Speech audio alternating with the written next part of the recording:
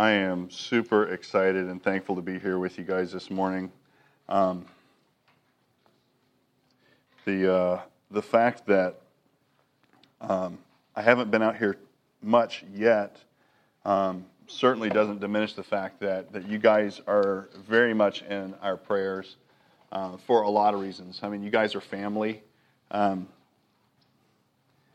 Joel is family. Joel, I consider to be a dear younger brother. It's been about 4 years ago that he and I were doing community group leader training together, and we were going through a really, really difficult time.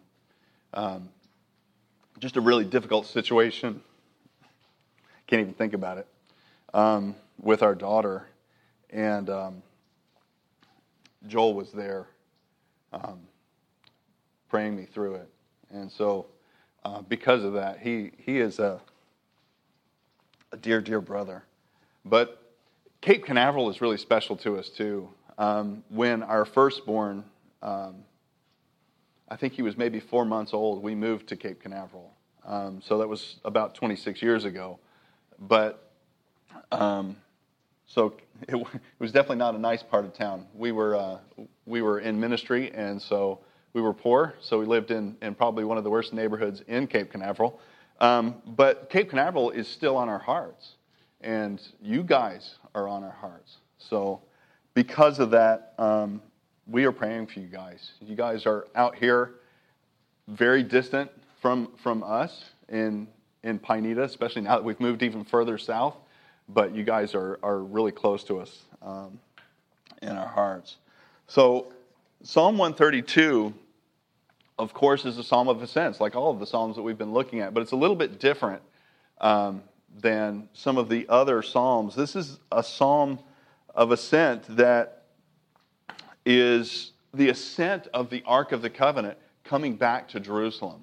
And that's a lot of the focus of this. But it's also an appeal to God to remember his promises to David. So most believe that this psalm was likely either written by King David or by Solomon, his son. As Solomon quotes nearly word for word parts of this psalm at the dedication of the temple many years later, it's a pretty good indication that Solomon is the author of this psalm. It's important that when we're looking at these psalms, at any of the psalms, that we remember these are songs. These aren't theological dissertations. These are songs to be sung. And they were sung by the people as they were approaching Jerusalem. But I want us to notice, because this is a song, there's a parallelism going on here. There are two parts of the psalm. There's the first part, which is an appeal or remembering, a celebration of David's desire, his zeal for the Lord, and his desire to see the ark come back to Jerusalem and to be once again the center of worship. The second half is God's oath, God's promise to David to build him a house. Well, Psalm 132 is a celebration. Above all, Psalm 132 is a celebration of God's presence among his people. So if you have your Bibles with you, let's read Psalm 132. Remember, O Lord, in David's favor, all the hardships he endured, how he swore to the Lord and vowed to the Mighty One of Jacob, I will not enter my house or get into my bed. I will not give sleep to my eyes or slumber to my eyelids until I find a place for the Lord, a dwelling place for the Mighty One of Jacob. Behold, we heard of it in Ephrathah. We found it in the fields of Jaar. Let us go to his dwelling place. Let us worship at his footstool. Arise, O Lord, and go to your resting place, you and the ark of your might. Let your priests be clothed with righteousness, and let your saints shout for joy. For the sake of your servant David, do not turn away the face of your anointed one. The Lord swore to David a sure oath. from which he will not turn back. One of the sons of your body I will set on your throne. If your sons keep my covenant and my testimonies that I shall teach them, their sons also forever shall sit on your throne. For the Lord has chosen Zion. He has desired it for his dwelling place. This is my resting place forever. Here I will dwell, for I have desired it. I will abundantly bless her provisions. I will satisfy her poor with bread. Her priests I will clothe with salvation, and her saints will shout for joy. There I will make a horn to sprout for David. I have prepared a lamp for my anointed. His enemies I will clothe with shame, but on him his crown will shine. Let's pray. Heavenly Father, God, we thank you so much for your word this morning. God, we ask, God, as we consider what you have to say here, God, that our hearts would be captured by your goodness. God, that we would see you, Emmanuel, God with us.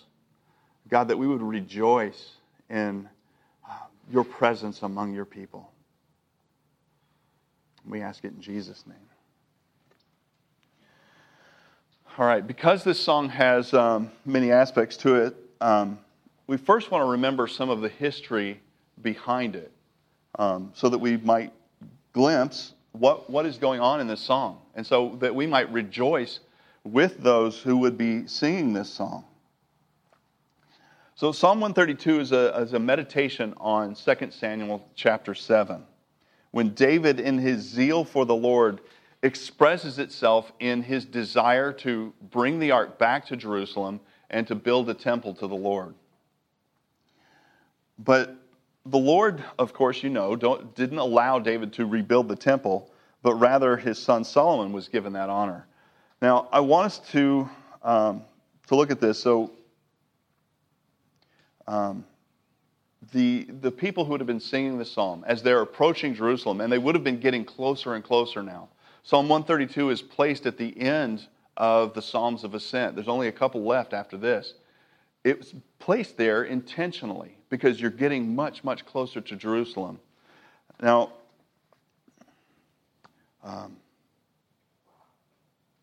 they would have been tracing the path of the ark as it returned to Jerusalem. So what is going on in the hearts of the people as they're singing this song is they're getting closer and closer to the center of worship. So their hearts are being lifted. The ark, if you remember, was the center of worship. It was essentially a wooden box. It's about 3 feet wide by 18 inches by 18 inches, overlaid with gold. And the lid of it was solid gold with the cherubim carved into it. It was called the mercy seat. And on the mercy seat, every year on the Day of Atonement, the priest would sprinkle the blood of the atonement sacrifice. Now, I'm not looking at my notes. This is always a problem. During Israel's wandering in the desert, the ark was kept in the innermost part of the tabernacle, the Holy of Holies. It was for the people of Israel, where the presence of God dwelt. Now, before David was king over Israel, and it seems even before Saul was king, the people began to treat the ark as if it were a lucky charm. They thought that, hey, if we bring this ark to battle, we're going to win. So, in the course of history, there was a battle, and the Philistines defeated Israel.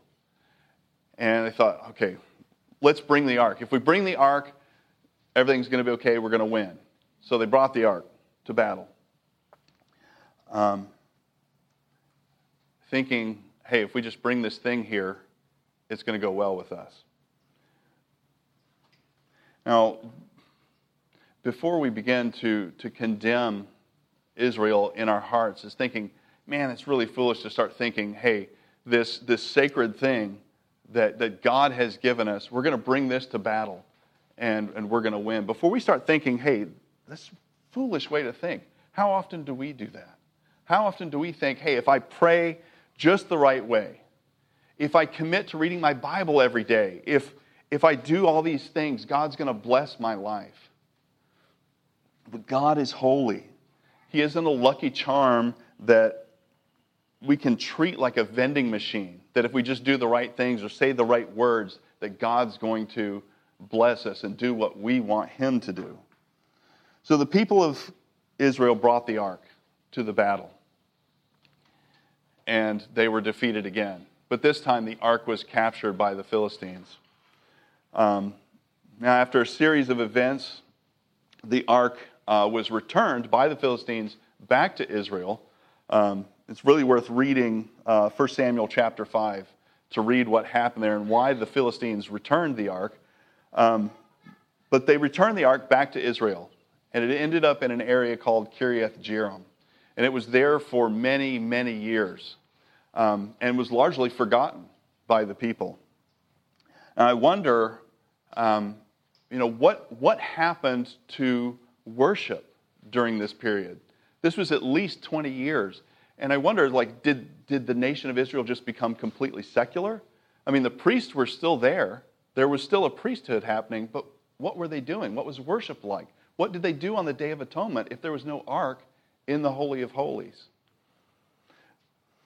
So after David became king, he desired to bring the ark back to Jerusalem.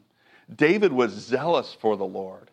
We can learn a lot from the way David wrote his Psalms and the many things that David expressed. But he had a heart for God. He wanted to see worship revived. And so they searched for the ark. They found it in Kiriath Jearim. And actually, for a little bit of clarity, in the psalm that we're looking at, it says that they found it in the fields of Jaar. Jaar is just a shortened form of the word Jearim. It just means wood or forest. So, if you remember, they loaded the ark onto a cart, and they began transporting the ark back to Jerusalem, with David and the people celebrating as they went. Now, at some point, one of the men traveling with the ark, his name was Uzzah, reached out to steady the ark when the oxen pulling the cart stumbled, and God struck him down. So they reconsidered this project and thought, well, maybe this wasn't such a great idea. People are dying just transporting this thing back to Jerusalem. So they left the ark in that region for a little while. They left it in the home of a man named Obed-Edom. And after about 3 months, David began hearing rumors that God was blessing Obed-Edom. And so they thought, okay, we want to finish this deal. We want to bring the ark back to Jerusalem. So the priests did some research, and they remembered. They recognized that the transportation of the ark was given very specific instructions. So they did some research, and they brought the ark back to Jerusalem in the way that God had prescribed. So when they brought the ark back to Jerusalem with much celebration, because it was a celebration of God returning, in their hearts, in their minds, it was God's presence coming back to His people. And so there was a big celebration. If you remember, David danced before the Lord. He didn't care what the people think. If you remember in 2 Samuel chapter 6, David danced before the Lord, and his wife criticized him because he basically stripped down and danced before the Lord. Now, I can't really wrap my head around that. But, I can't imagine doing something like that. But I think the picture, and actually this brings to mind, when we first got to Japan, most of you guys know that we were missionaries in Japan. And when we first got there, a man named Dave was my mentor. Every new missionary had to have a mentor. And so Dave was my mentor. And one of the first things we did together is we read 2 Samuel chapter 6. And we talked about David dancing before the Lord. And the thought that was prevalent in that meeting was, don't worry about what people think of you. Don't worry about what the Japanese think of you, other than, be polite, honor their customs. Don't be a rude American and just blast them with your Americanism. But don't be overly concerned about what people think of you, but dance before the Lord. Celebrate Him. Live your life in view of His glory, not what other people think of you. So that always comes to mind when I think about that. Remember, O Lord, in David's favor, the psalm begins. The psalmist starts with a cry to the Lord to remember David. So when the scriptures speak of the Lord remembering someone, it's speaking of God pouring out His blessing and care for that person, His grace for that person. So when he cries out, remember, O Lord, in David's favor, he's asking the Lord to fulfill His covenant promise. It isn't that he doesn't believe that the Lord will do so. It's not a doubting kind of cry. God, remember David. In the same way, when we say, come, Lord Jesus, come quickly, it's not that we doubt that He's going to come, but we desire for Him to come. We desire to see it with our own eyes.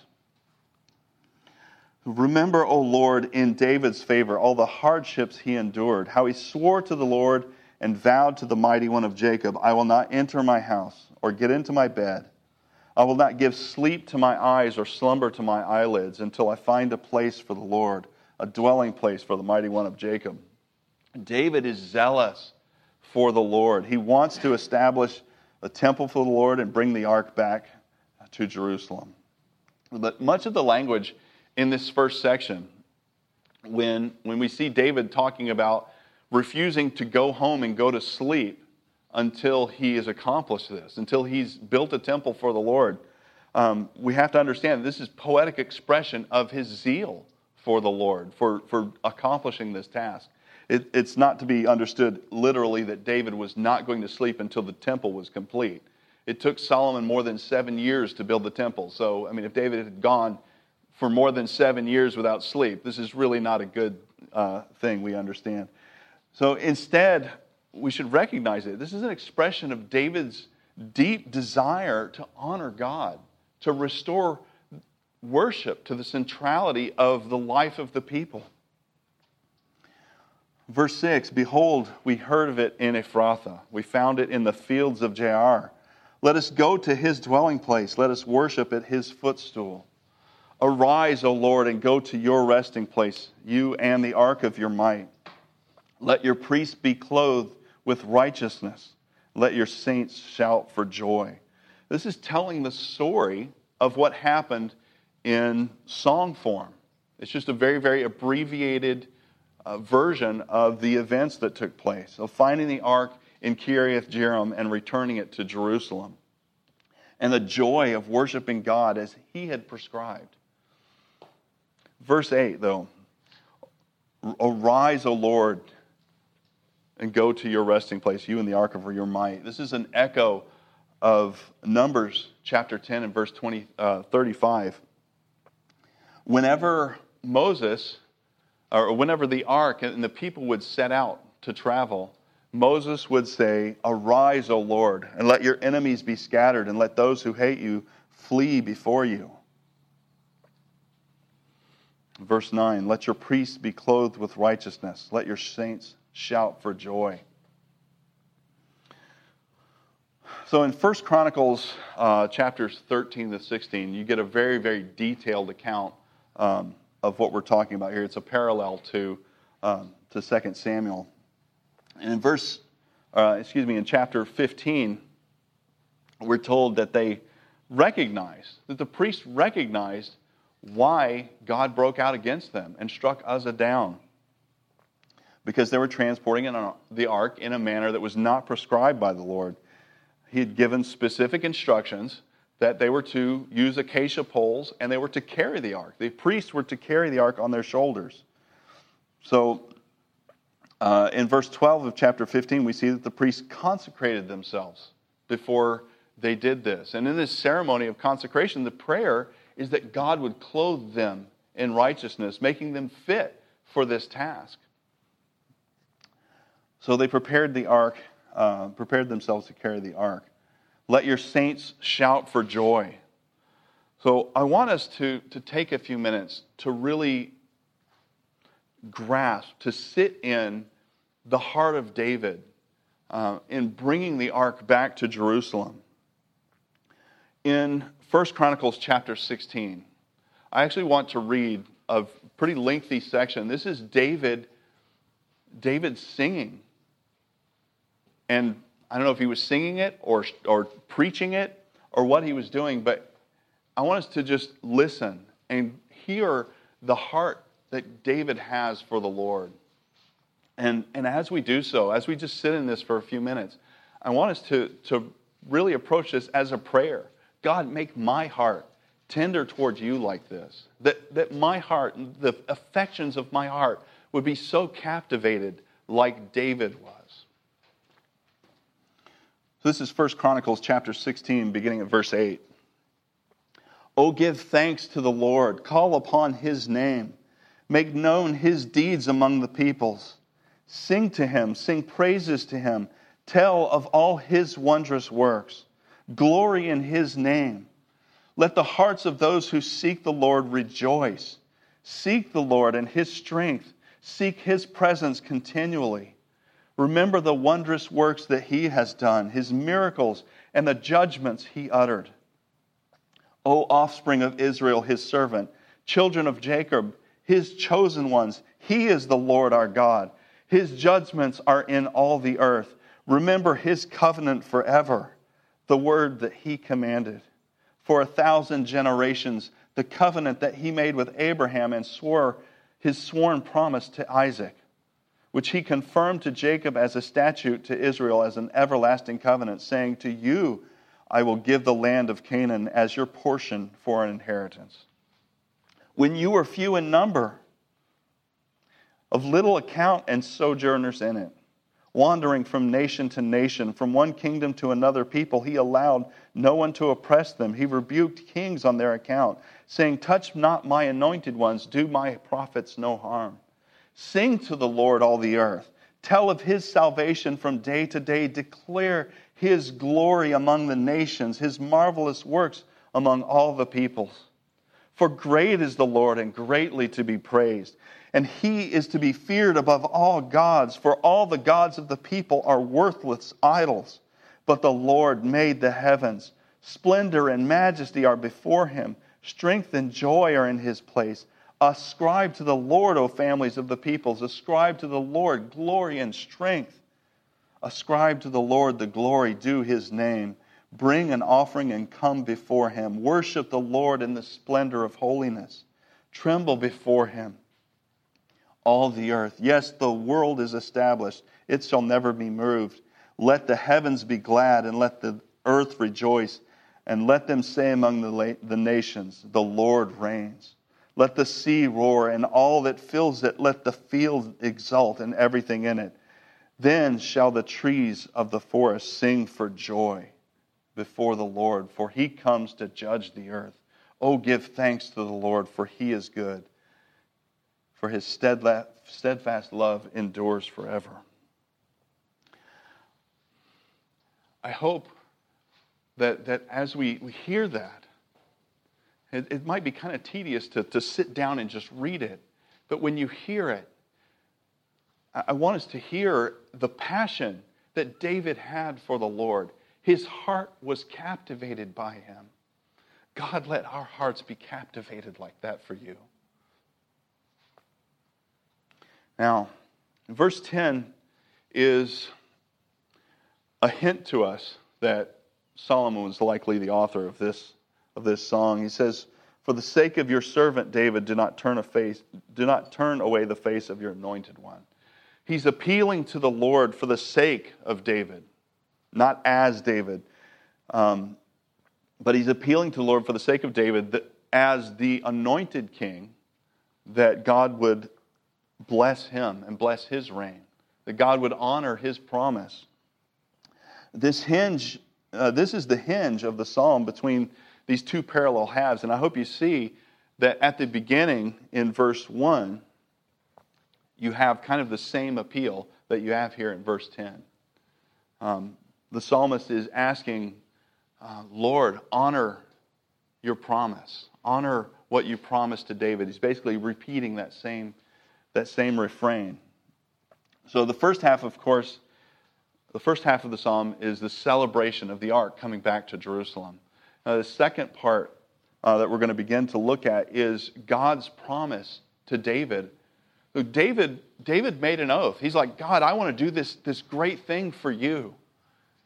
And then God responded and said, no, I'm going to do this for you. I'm going to build you a house. I'm going to build a dynasty for you. Your son will sit on your throne. And your children after you, if they keep my covenant, they will sit on your throne as well. So the Lord swore to David a sure oath from which he will not turn back. One of the sons of your body I will set on your throne. If your sons keep my covenant and my testimonies that I shall teach them, their sons also will sit on your throne.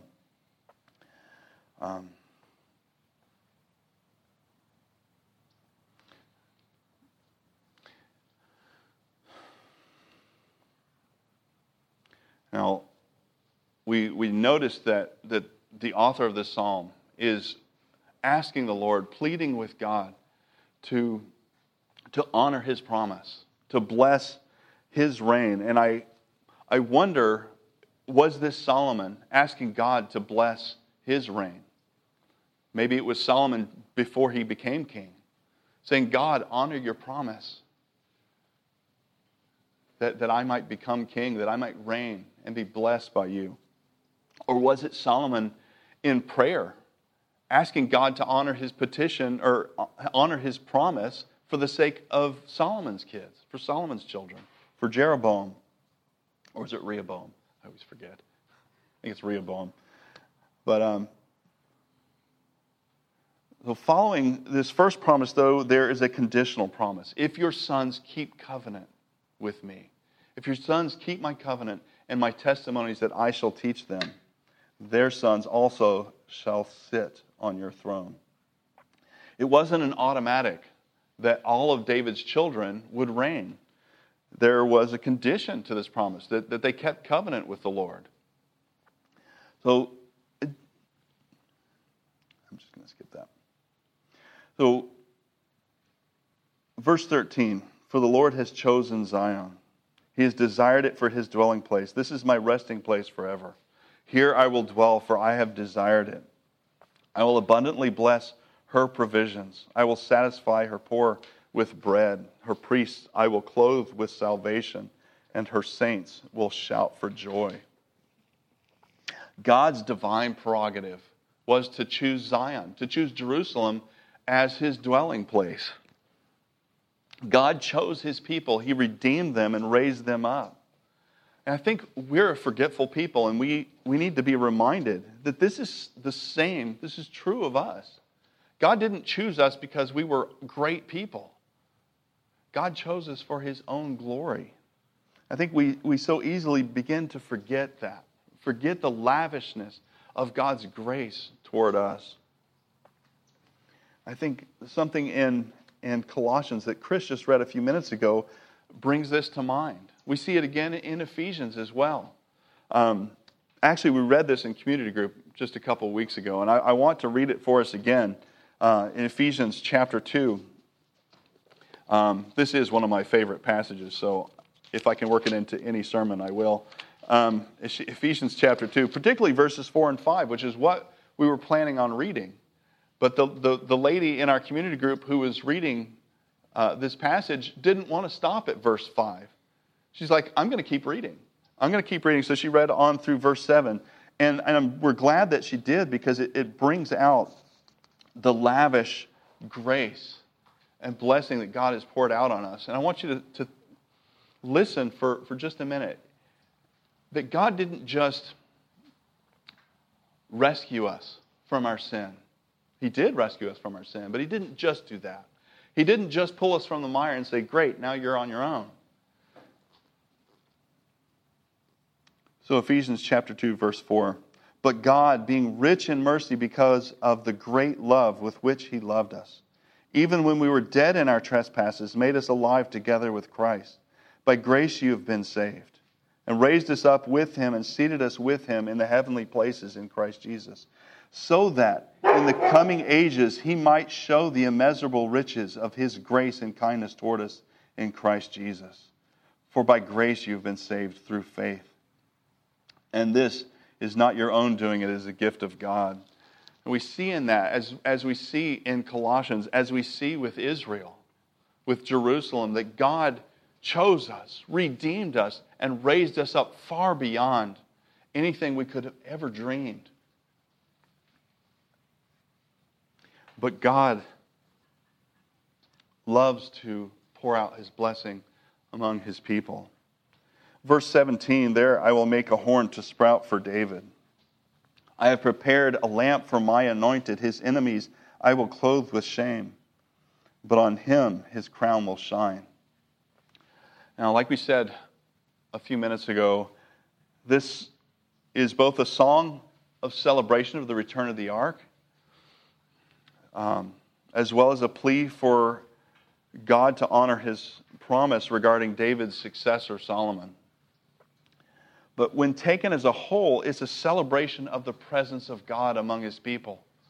So I'm so thankful that Riley sang, that we sang together, O come, Emmanuel, God with us. This is especially true when we consider the last statement of this psalm. There I will make a horn to sprout for David. This is referring to God raising up Christ, the Messiah from the house and lineage of David.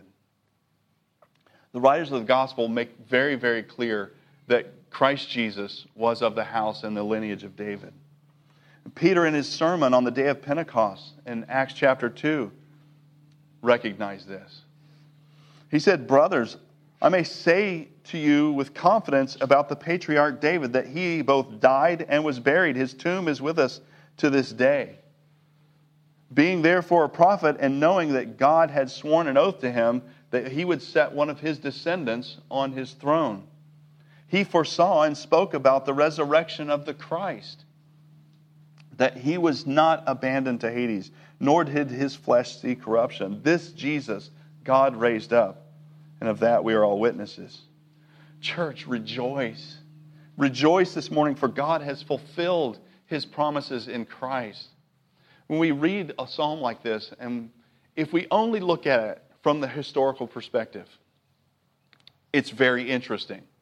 It's interesting to see Solomon pleading with God, asking Him to honor His promise.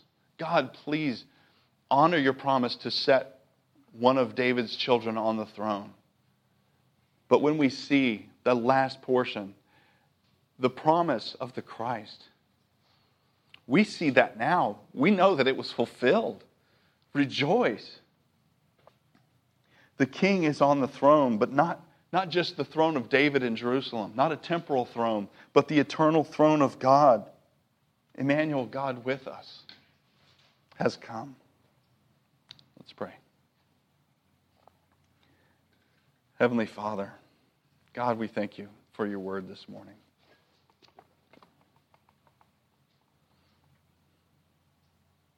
God, we ask that in spite of our tendency, God, to live in this world as if You are an afterthought. God, we are so prone to allowing our affections to be captured by lesser things, by things that are unworthy of it. God, we ask this morning that, God, like David, that You would give us hearts that are captivated by Your grace. God, that Your goodness toward us in Christ Jesus would be the one thing, the only thing that drives our lives.